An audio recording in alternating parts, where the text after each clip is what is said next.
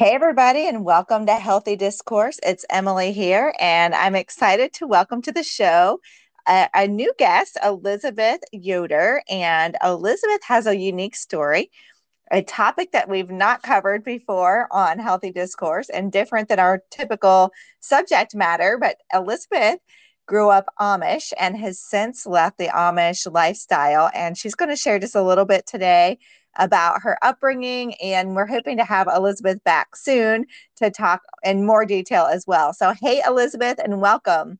Hi, it's good to be here. I love your podcast and I'm honored to be a part of it. Oh, thank you so much. I'm so excited to have you and to learn more about your life because it seems fascinating to me. So, tell me a little bit about where you grew up and just the basics of growing up Amish. Yeah, definitely.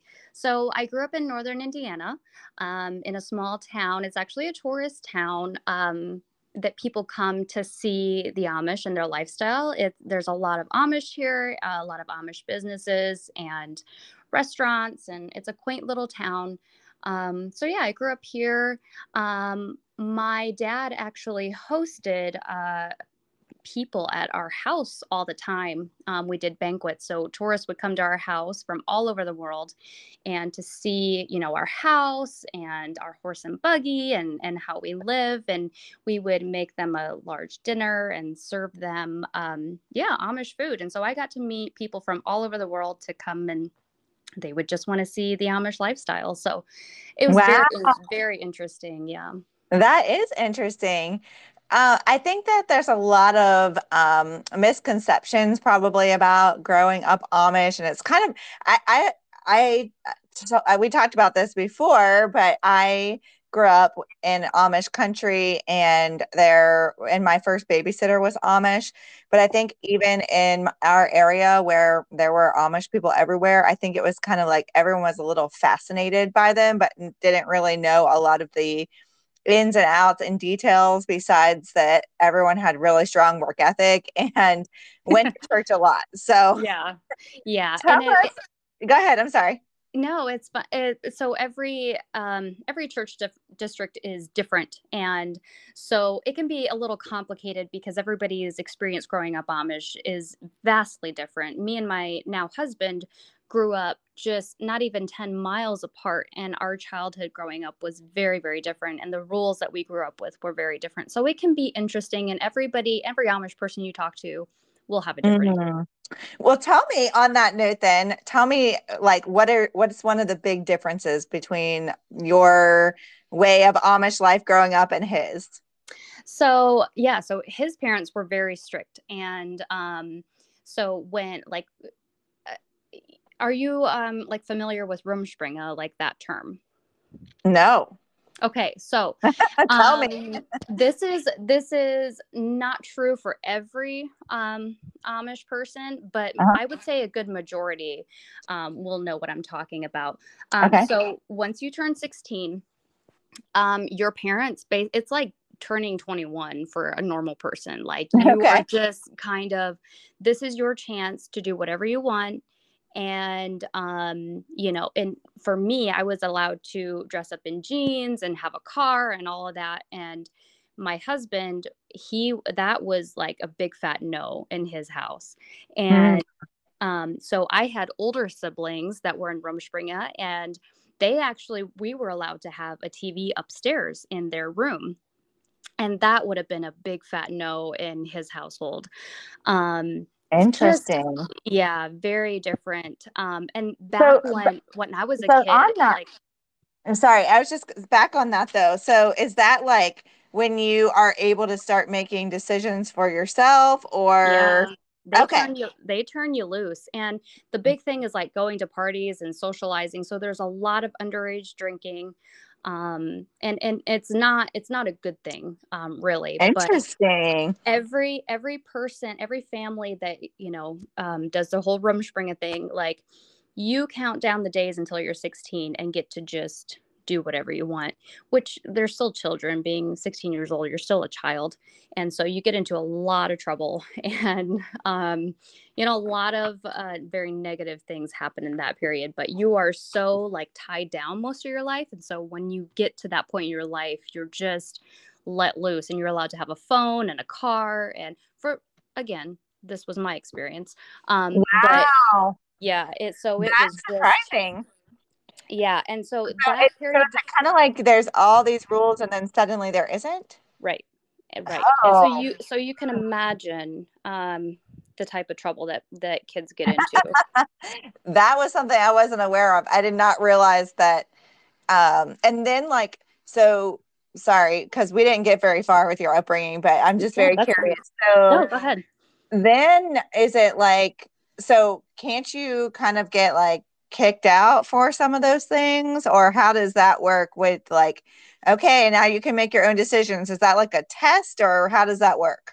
So it's basically, this time in your life you get to go and experience the world, and it's kind of like they set you up for failure, because you get into a lot of trouble and you see like how negative things can be, but you're a 16-year-old making horrible choices. And so I feel like it's kind of a setup for failure, so that you come back and join the Amish church. So you actually have to join Oh, the Amish church at some point and commit to their list of rules, but you can't do that until you're 16 or after. So anytime after 16, you can actually join the Amish church, make that commitment. They baptize you, same as most Christians, in the name of the Father, the Son, and the Holy Spirit. But then they also, this is now your commitment to staying in the Amish church. So once you turn okay. 16, you get to go, do whatever you want. And then if you decide to join the Amish church, then you can do that at any point after that. And if you don't, then you don't. Interesting. Okay. Well, I already learned something new. All right. So kind of within your family, because I know there's a lot of different ways and different rules and that sort of thing. Mm-hmm. What were some of the things that you enjoyed the most about within your Amish church and your family about growing up Amish as opposed to, we'll say, the world? Right. So it was very neat. And the whole, like, from the outside looking in, it looks just very quaint and just beautiful. You have your, two-parent households for 99.9% of kids. Divorce is very frowned upon. So you grow up with your mom and dad, you go to your little private Amish school, and you usually drive in your little pony in the pony cart.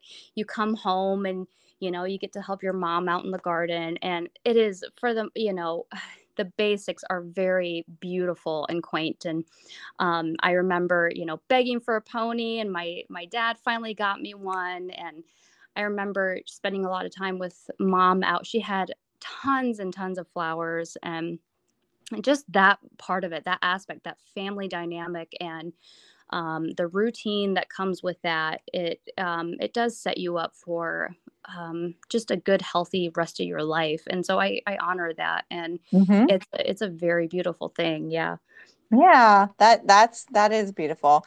And I think I feel like that part is kind of how it used to be for everybody, right? But yeah, we've gotten away from that in the last 100 years or so. So, yeah. and then tell me, like, what was your school like? Yeah, so at an Amish school, so I went to kindergarten just at a regular elementary school. I started off in kindergarten there. My parents sent me. And then I actually had the option to either continue to go to public school or go to an Amish school. But I was an introvert, and all the kids drove me nuts. And so I wanted to go to a smaller school. I actually chose to go to an Amish school. For a lot of Amish kids, that's not an option. It's Amish school, like that's it.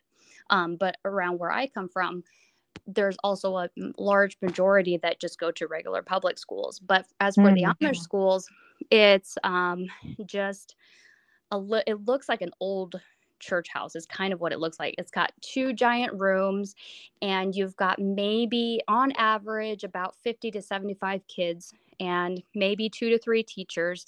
The teachers didn't go to college. Their only rules are that they have to be part of the Amish church. Um, that's it, really, and a certain age. Huh. And then you get the teachers. They have multiple different ages in their classrooms, and so they have to teach maybe sixth, seventh, and eighth grade all together. And so it's a very different. Yeah, it's very different from public school, but you learn the same, math and reading and English and all those And types then of things. after eighth grade, what did you do? Yeah, so every Amish kid goes till 8th grade, and then that's it. And so the norm is to get a job. That summer, I got my first job outside of because my dad actually had a few restaurants that he managed and then owned. And so I was always, working in restaurant. And then when I got out of school, I wanted to do my own thing. I got my own job. Yeah, so that's kind of expected that you get a job. Of course, I was 14, 15 then. And then at 16, Rumspringa starts. So after Mm. school ends, after 8th grade, you're just counting down those days until. And then at 16, I actually went back and got my GED. I took private classes and got my GED because I wanted to go to college eventually, which I still Okay. have. Is that fairly common to go on and get the GED or not really? Around here, there's quite a few of them that do, Mhm. but in most places, no, that would Okay. never be a thing. But around here, yeah, I wouldn't say that majority have their GED. I would say a good percentage do. And how about going to college? Again, there's quite a few that do, but in most places, no. But yeah, I think there's actually like websites that you can go on simply for like Amish kids that are going to college, and it helps them because it's very difficult. And one of the reasons that I haven't didn't go to college yet, or I don't know if I ever will, is like I never took computer classes, and so taking online courses seems just completely out of my league. Mm, Anything tech is still hard for me because I didn't take computer classes. yeah. Well, I grew up, I'm in what is it called? Xennial, where I'm right between Gen X and Millennial. Yeah. And we grew up with all the technology and it still doesn't like me. And I still despise online classes. So there's that. But Yeah. anyway, um, tell us a little bit about the religious aspects of being Amish, because I feel like that's where there's probably the most misconceptions. Like, oh, they're just, quote, really good Christians, which, that often comes with a lot of rules. And a biblical view of Christianity is not just about rules, but let's hear it from your perspective because I'm no expert here.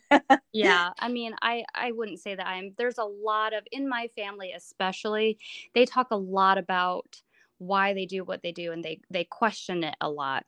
And but yet they don't see what I see. So I think this is the most difficult question. Mhm. But I guess I'll start off by saying that all Amish believe that Jesus was the Son of God and that he died for our sins and rose from the grave. And they all believe that. Um, However, I believe that it's still a very works based lifestyle. Like Okay. a lot of them believe that if you were born Amish and you leave the Amish, you are going to hell. Now, Oh, majority of the Amish around here don't believe that. okay. There's still a few here and there that definitely do. But when you join the Amish church, they give you this little book that's full of the rules, and then it points you to a Bible verse where they get that rule from. And a lot of it is taken out of context, just like any other religion. They nitpick it to um, fit their narrative, really. And again, a good place to go to find a little bit of backstory. And I've seen a lot of like Amish TV shows, and they're all, just I haven't seen anything that's very accurate. Um, there is a show on Prime Video that describes it very accurately, and it's called The Amish and the Reformation. And yeah, it's on Prime Video. That explains a Okay. lot.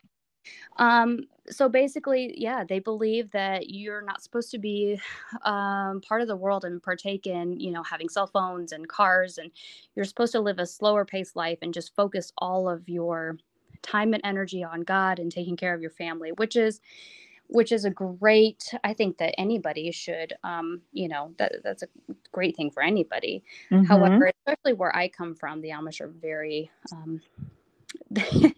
they're out and about way more than I am, and very busy people. Um, Mm, that's interesting. so yeah, the religious aspects are a little, they can be confusing. Um, but it's very rule based. They believe in Jesus, but they don't do any Bible studies. It's very like taboo to have Bible studies. Really? And why is Yeah, that? I don't know. Mm, I think that if you go generations and generations back, they prevented people from doing that, and they had a reason, I'm sure, but it was mostly, if you keep studying, you'll find that this lifestyle actually doesn't match up with the Bible. And so yeah. it's very like frowned upon and stuff. And You so know, that was my first, like, the bells that went off in my head were like, this doesn't seem right. right. So were who was then like, because somebody was leading and teaching, so like from the Bible, right? Mm-hmm. Uh, Yep. So and then, but no one else is allowed to study you or have know. you have your Bibles, and they always encourage you to go home and read your Bibles. But I've heard of a lot of people that have left the Amish that went to the bishop, which is the head of the church, and Mhm. they ask him, that's the person to ask permission for a lot of things. And they've asked for permission to, like, hey, can we start everybody bringing their Bibles to church? And it was just no.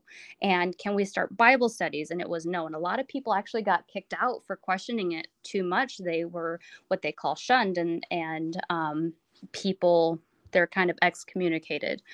Um, where my parents are living right now, um, it's more common to, they're starting to, the women have little Bible studies together. So it's just starting to where that's kind of becoming a thing.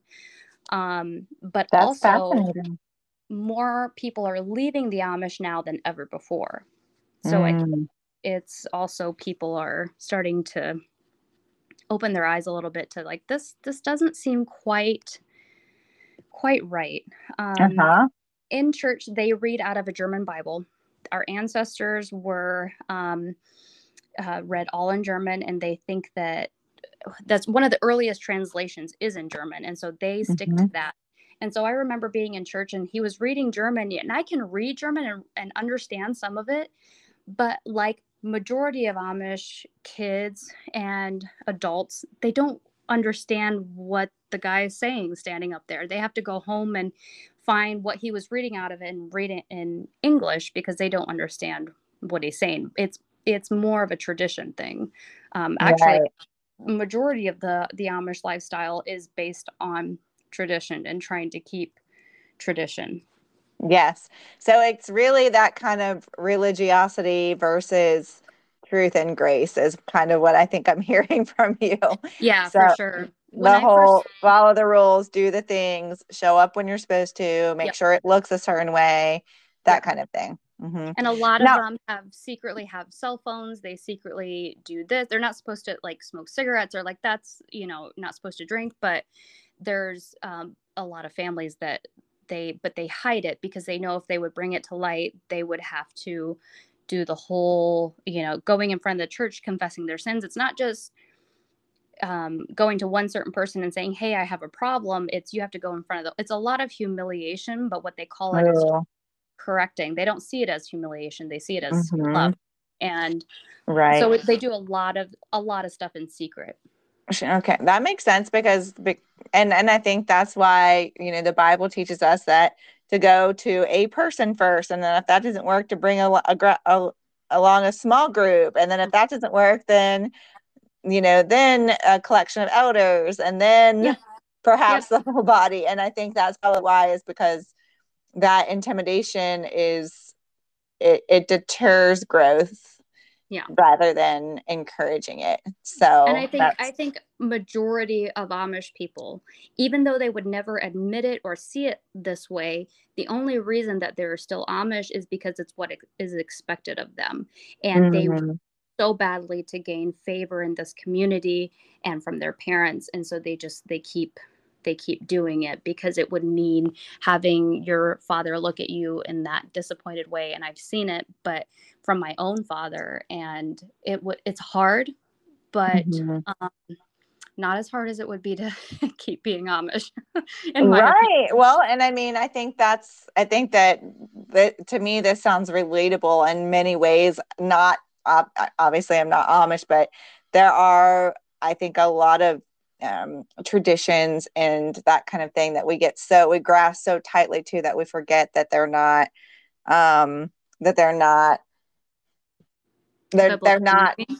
they're not biblical and they're not required, Yeah. that kind of thing. So, Yeah. um, I remember awesome. going to my first, I went to just a non denominational church when I was 18.